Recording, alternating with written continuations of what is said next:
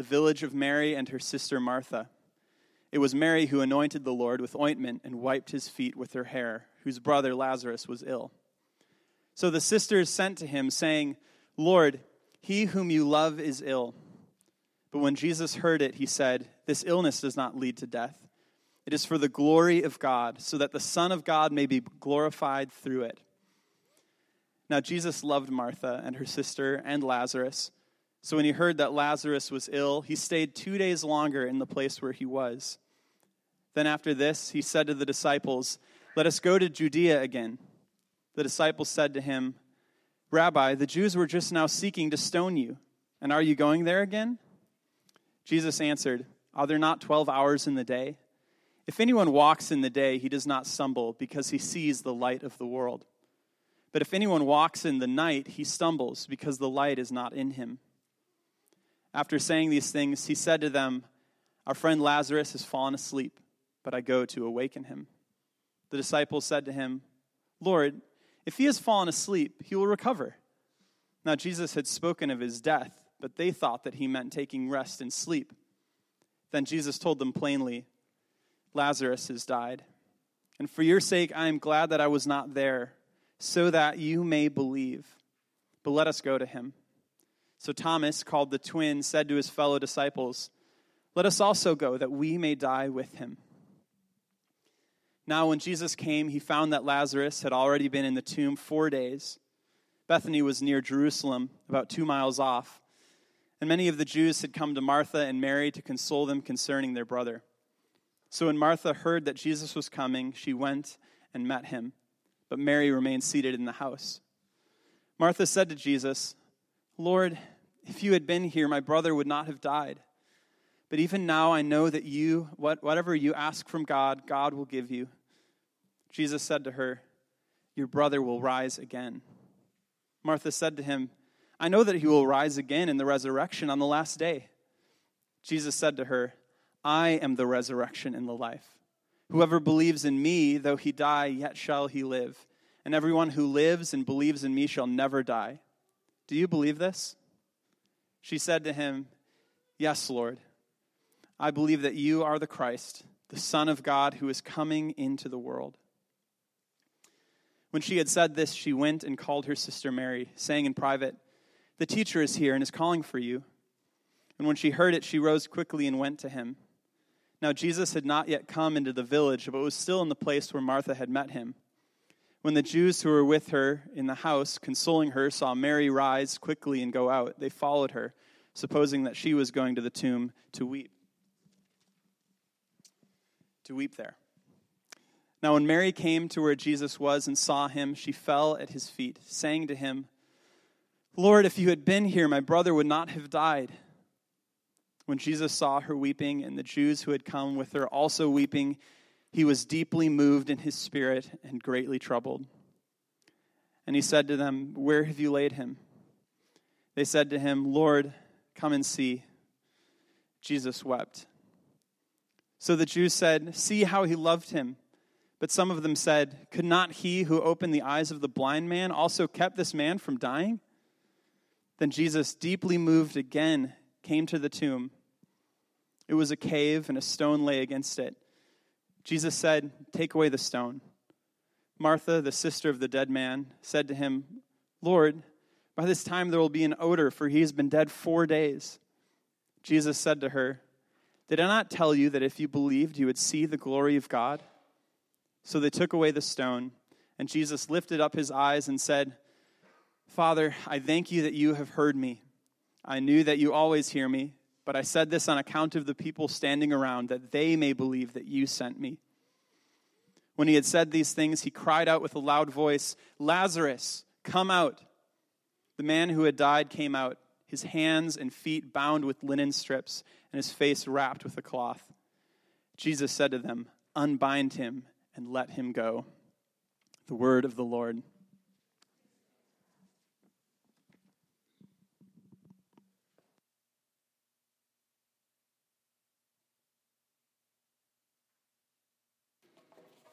Let's pray together.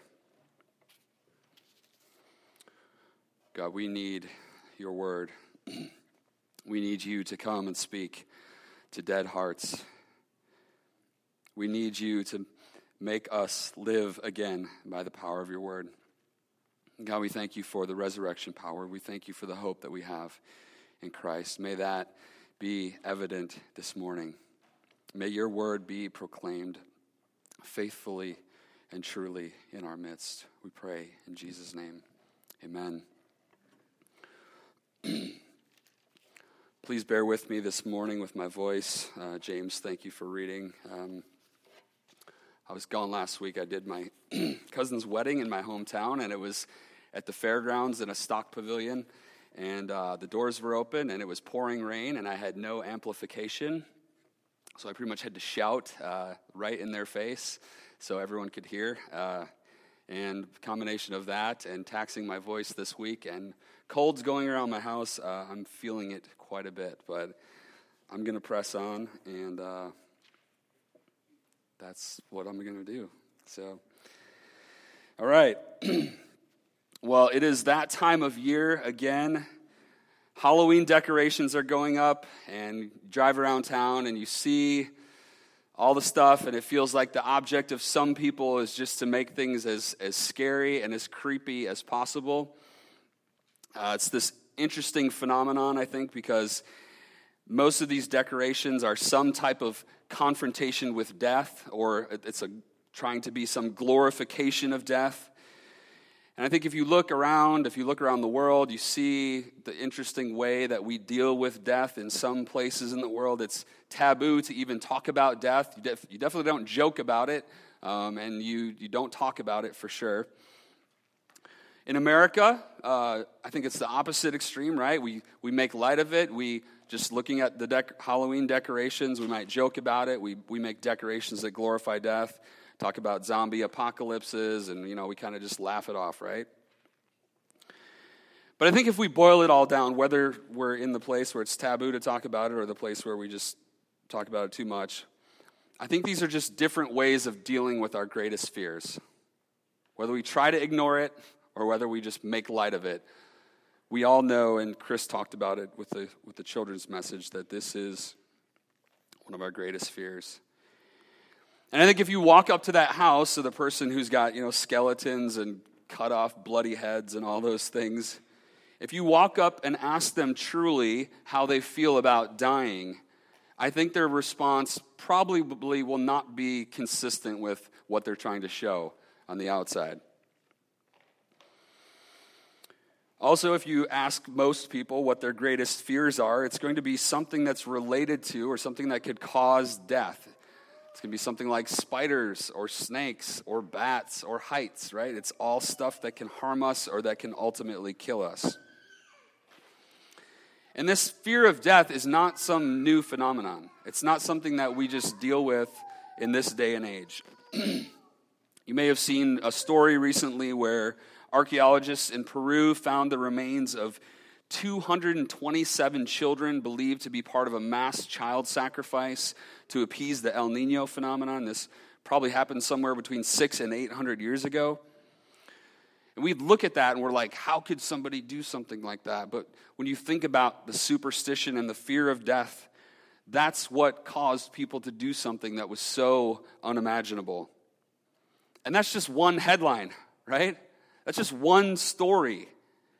Death is all over the news, and it's almost always stories that lead people to being more afraid, these stories that we see about death, as if we need more excuses to be unsettled or anxious about our lives in this world. Well, what does this all have to do with us sitting here today? What does 227 children sacrificed 800 years ago have to do with us? We spent the last 5 weeks in John's gospel looking at the I am statements. And a common theme in the I am statements has been Jesus' confrontation with the religious leaders over his true identity, over who he really is. We've even seen them wanting to put Jesus to death. And the tension is really ramping up here. Chapter 11 is dead center in the Gospel of John. I think the confrontation here reaches its climax. But this time it has a little bit of a different feel to it. That's because part of the confrontation here happens between Jesus and his friends. He's talking to the religious leaders before, and now he's talking to some of his best friends. Jesus comes alongside to comfort and to mourn with them, even in the midst of the confrontation over their unbelief. And then the greatest confrontation that we're going to see in this passage is with our deepest fear, and that is death. So the question for us this morning, if you are following along on the insert on the worship guide, there's a question there. How does Jesus confront our deepest fears? And we're going to see 4 ways as we go through this. But before we get to those ways that Jesus confronts our deepest fear, I want to point out the different fears in this passage. There are at least 7 things in this passage that people are afraid of. First, Mary and Martha are afraid, in verse 3, they're afraid that Lazarus will die. Next, Jesus' disciples are afraid that the Jews will try to kill Jesus. That's in verse 8.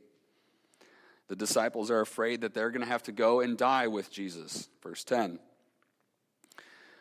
Then Martha is afraid that she would have to wait until the last day to see Lazarus again. Verse 24. Martha and Mary both are afraid that something more could have been done. There's fear there. Something more could have been done, verses 21 and 32. Martha is afraid that it would stink when they open the tomb, verse 39. And then there is this fear from the political leaders, from the chief priests and the Pharisees. There is this fear that people will believe in Jesus and that there will be a political fallout. We see that not in the verses we read, but it's in verse 48 and then in chapter 12. So fear is everywhere in this passage, and Jesus is going to confront these fears head on. The question is, how? How is he going to confront our deepest fears? First, if you see there in your outline, Jesus points us to God's greater purposes. We start off in our story here. Jesus gets word from the sisters that Lazarus is ill, and he responds in verse 4. He says, "This illness does not lead to death. It is for the glory of God, so that the Son of God may be glorified through it." Wait, illness for the glory of God? Purposeful physical suffering so that the Son of God may be glorified through it? You better believe it. If you were with us this summer, during our summer conversation, our second summer conversation, when we looked at the book Dark Clouds, Deep Mercies, looking at the Psalms of Lament, Sandy, who was here with us, Sandy Tobias from Emmaus Road, she talked about how God used sickness in her life to humble her and to cause her to depend more on him. I think for most of us, it's hard to believe when all around us we hear promises of healthy lives, right? Use this diet, or try this new training program. Try this new supplement. It has these magical qualities. And we're shocked when somebody who is relatively healthy gets sick. I think we're honestly shocked because we don't believe that God is sovereign and good. We've bought into the lie that we deserve health and happiness, and if God doesn't give it to us, then he's no longer good. We talked earlier about we're going to be showing the movie American Gospel. One of the most powerful stories that's throughout that movie is the story of Russell and Catherine Berger. Catherine, I'm not going to ruin it all for you, but Russell was an atheist. Catherine did not believe in God, had kind of grown up around Christians and things, but Russell was a hardcore atheist. Catherine was healthy, going to the gym, doing all these things, and then got this rare disease, and things just kind of kept snowballing. And God used this and used the truth about what the gospel is and that it's not a promise of health and wealth and prosperity. He used this sickness and this suffering in their lives to draw both of them, him first actually, takes her atheist husband, and through her suffering he starts seeking God, draws them out of darkness and brings them to himself. And I think in our day and age of medical technology, we generally have this this illness does not lead to death mindset, right?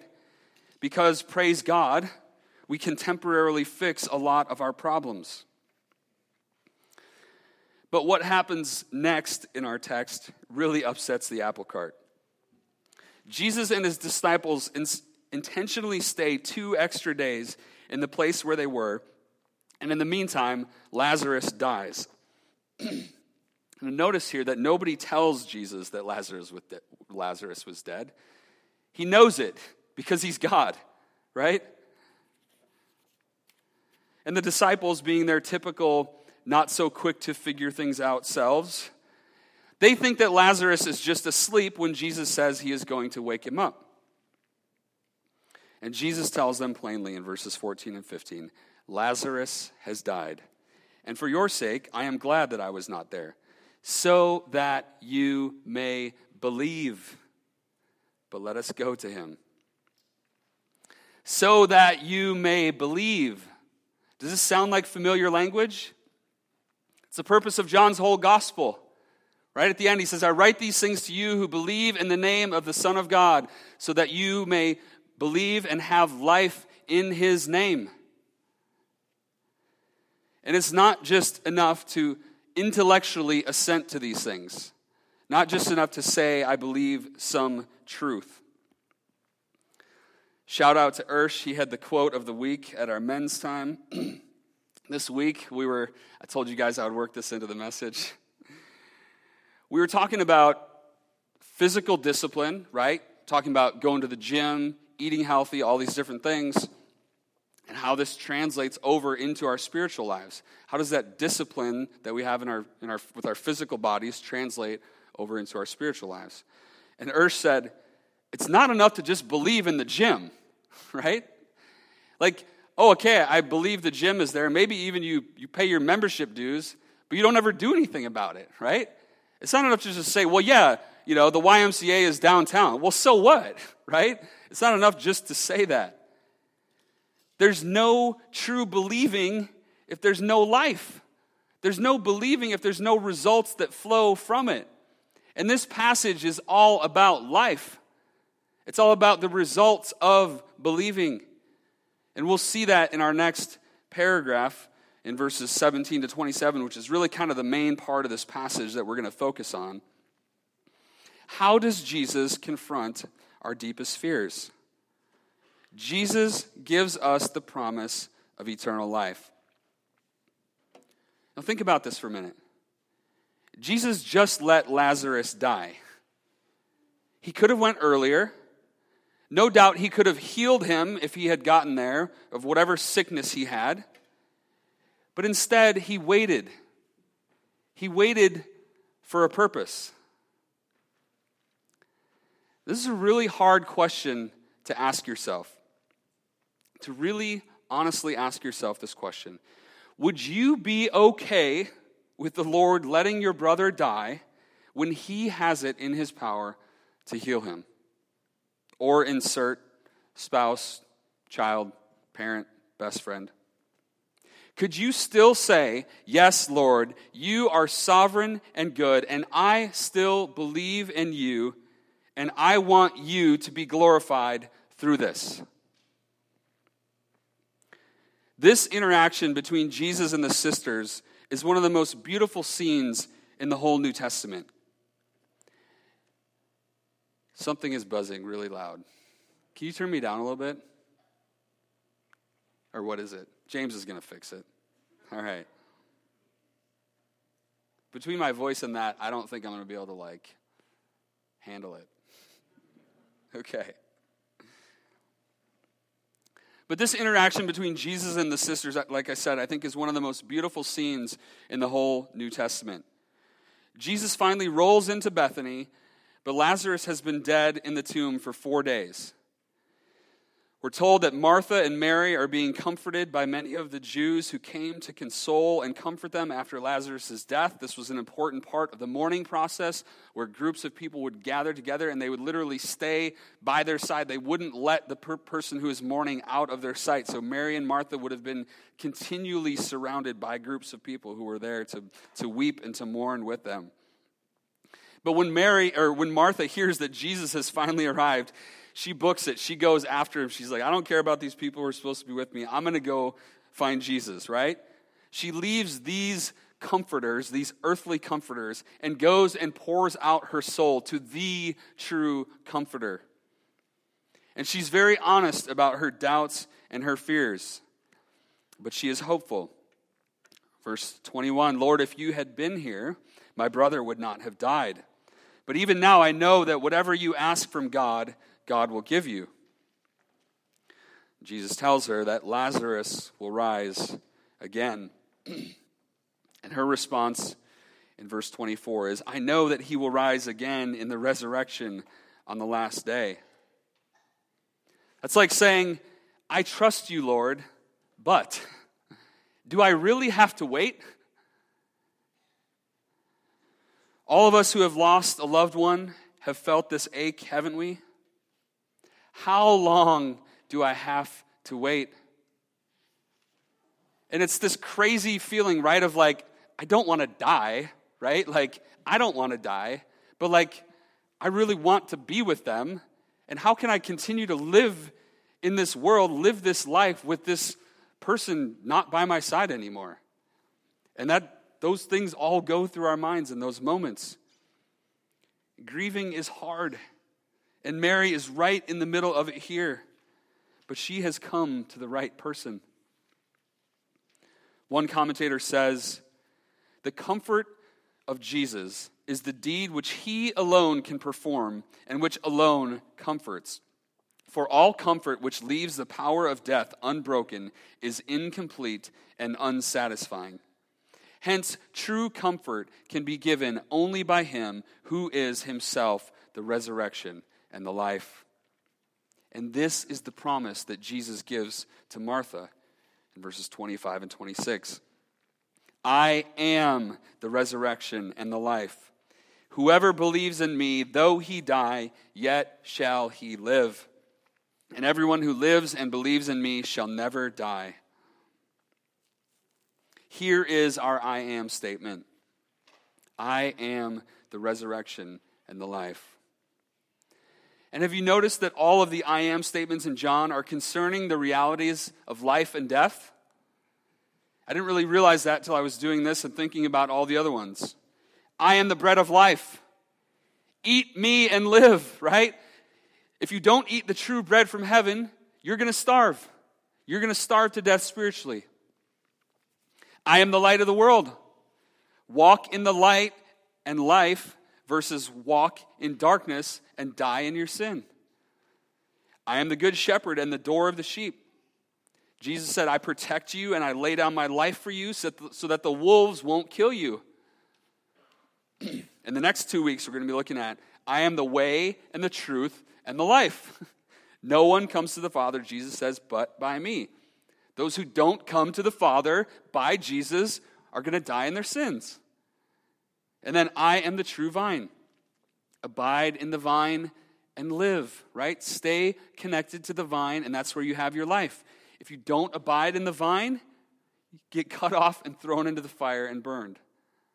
That's some pretty harsh language and some harsh pictures there. But all of these I am statements are chiefly concerned with the issue of life and death.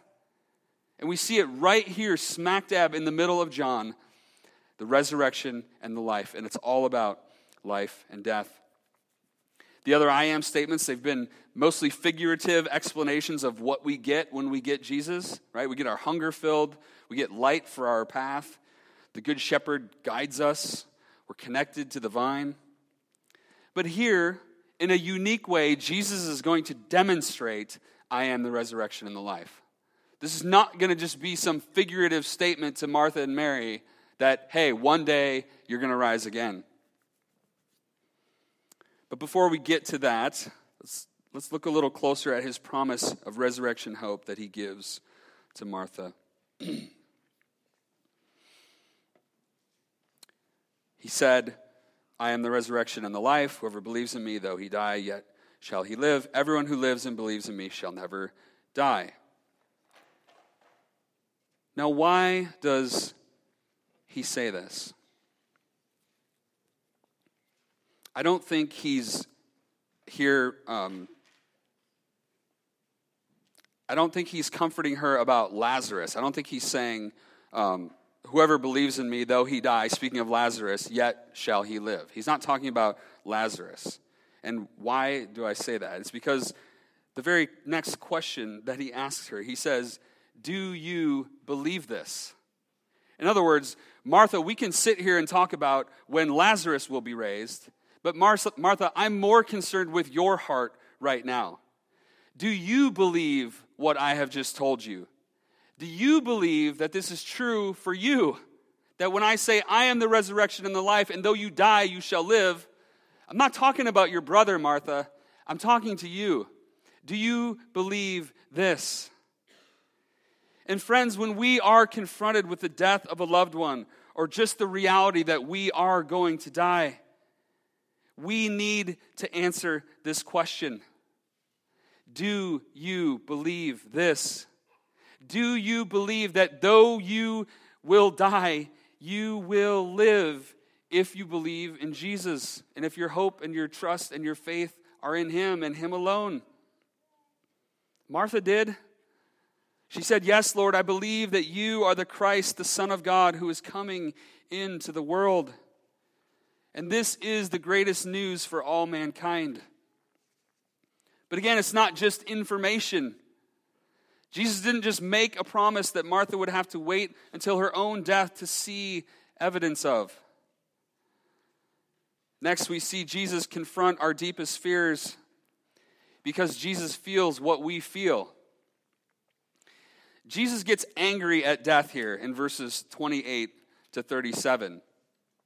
When it says that he is deeply moved here, this word, sometimes translated indignant, it's actually related, the word is related to the word that's used to translate it when horses are snorting. I don't know if you've ever been around an angry horse or maybe like a bull, an animal that's been snorting. It's not a fun place to be, right? That's how mad Jesus is at death. He's indignant, right? He's greatly troubled. And then he weeps with the sisters and with the comforters. He enters into their pain. This isn't just some facade, right? Well, Jesus is God, so he has to right? He has to enter in and cry. This is real human weeping at the loss of a friend, of a dear friend. I love verse 37. I think it shows the woundedness of our cynical and our skeptical hearts. Some people had just said, see how he loved him, in verse 36, because he did. But others, and I think this would have been me, right? I would have been like, come on, this guy, right? I mean, he just opened the eyes of a blind man. He's doing all these miracles, and he can't even make his friend better. Get out of here. Who is this joker, right? The answer is yes. Of course he could have. Of course he could have raised Lazarus or healed him from his sickness. But he has a greater purpose. And the tears that are shed here are not wasted tears. The grave clothes that they wrapped him up in and all the work that went into that, it wasn't wasted. All the time, all the travel spent for these people to come and be with Martha and Mary and comfort them, it wasn't wasted. Because Jesus needed to confront their deepest fears. He needed to get them to the point where he could press in and confront them. And he does that by demonstrating his power over death. He tells them to remove the stone. And despite Martha's protests about the smell, which Jesus kind of almost comically rebukes her with the reminder that she would see the glory of God. Like, Martha, I've been trying to tell you that I'm going to raise your brother from the dead, and you're still concerned about the smell. Come on, Martha, right? I love verses 41 and 42. Why does Jesus pray here? Why does Jesus need to pray? He says, Father, I thank you that you have heard me.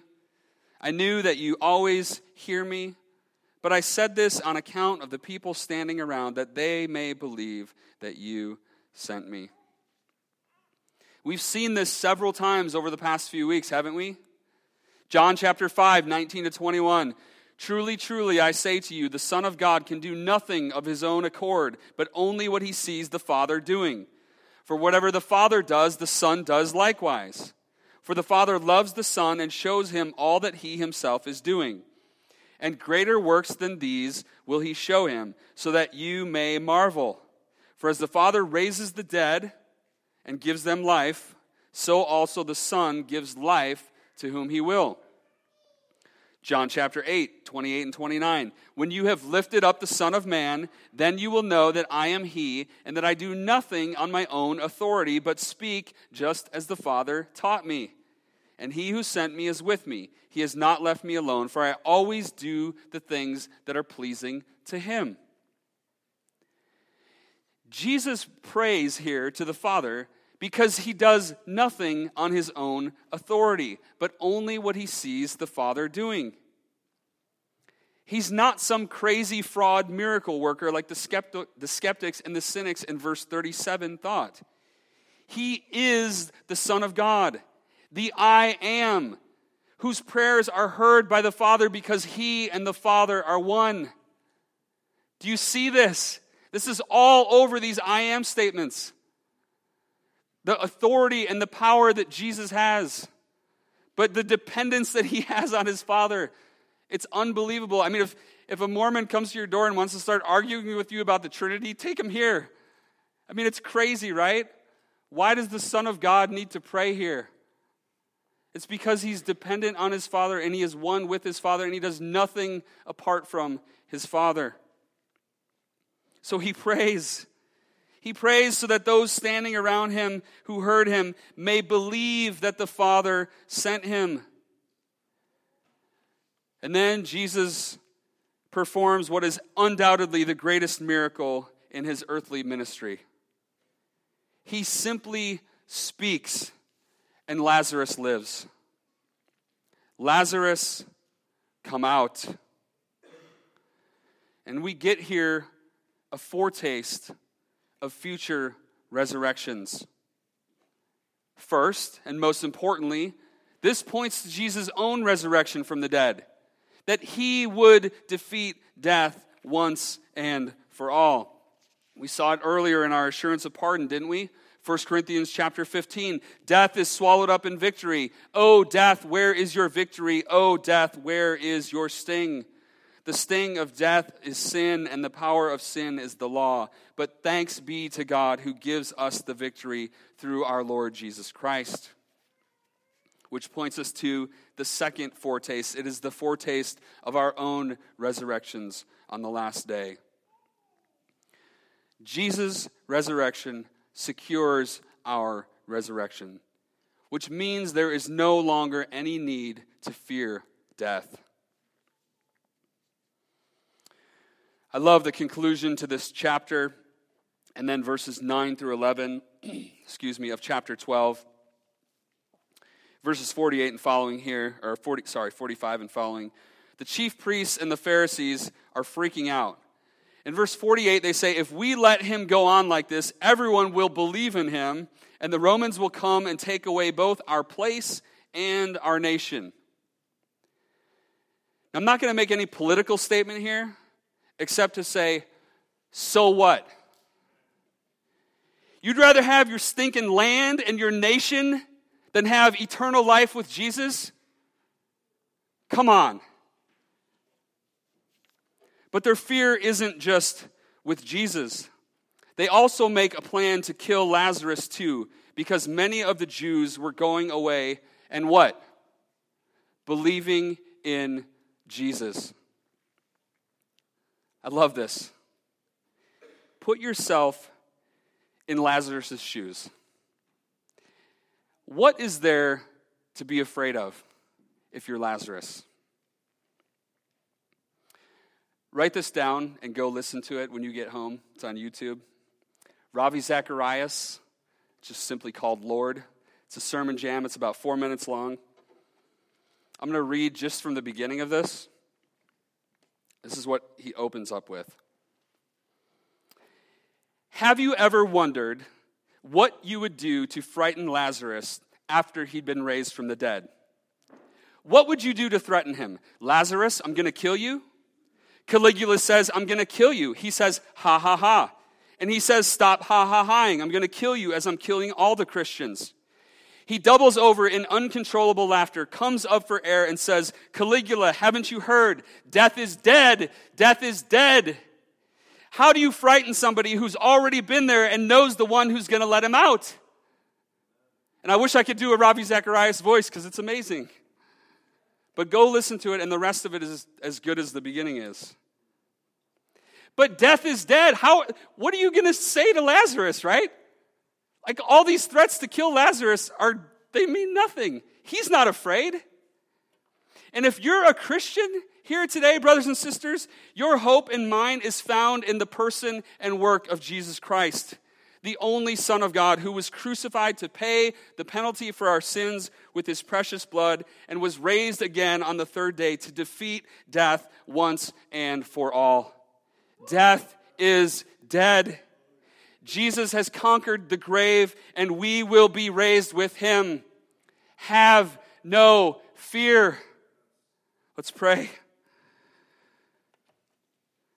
God, we need this reminder every day of our lives. Death is dead. It has been defeated. The grave has no power over us if we are in Christ. God, help us to remember that as we go about our lives. Help us as we face our stupid fears, the things we just let get to us, the things we worry about. Help us to be able to confront death, whether it's our own or the death of a loved one, and not just in a flippant way, but in a way that says there is hope. There is hope beyond the grave. There can be joy in this life through suffering and pain and heartache, because there is glory on the other end.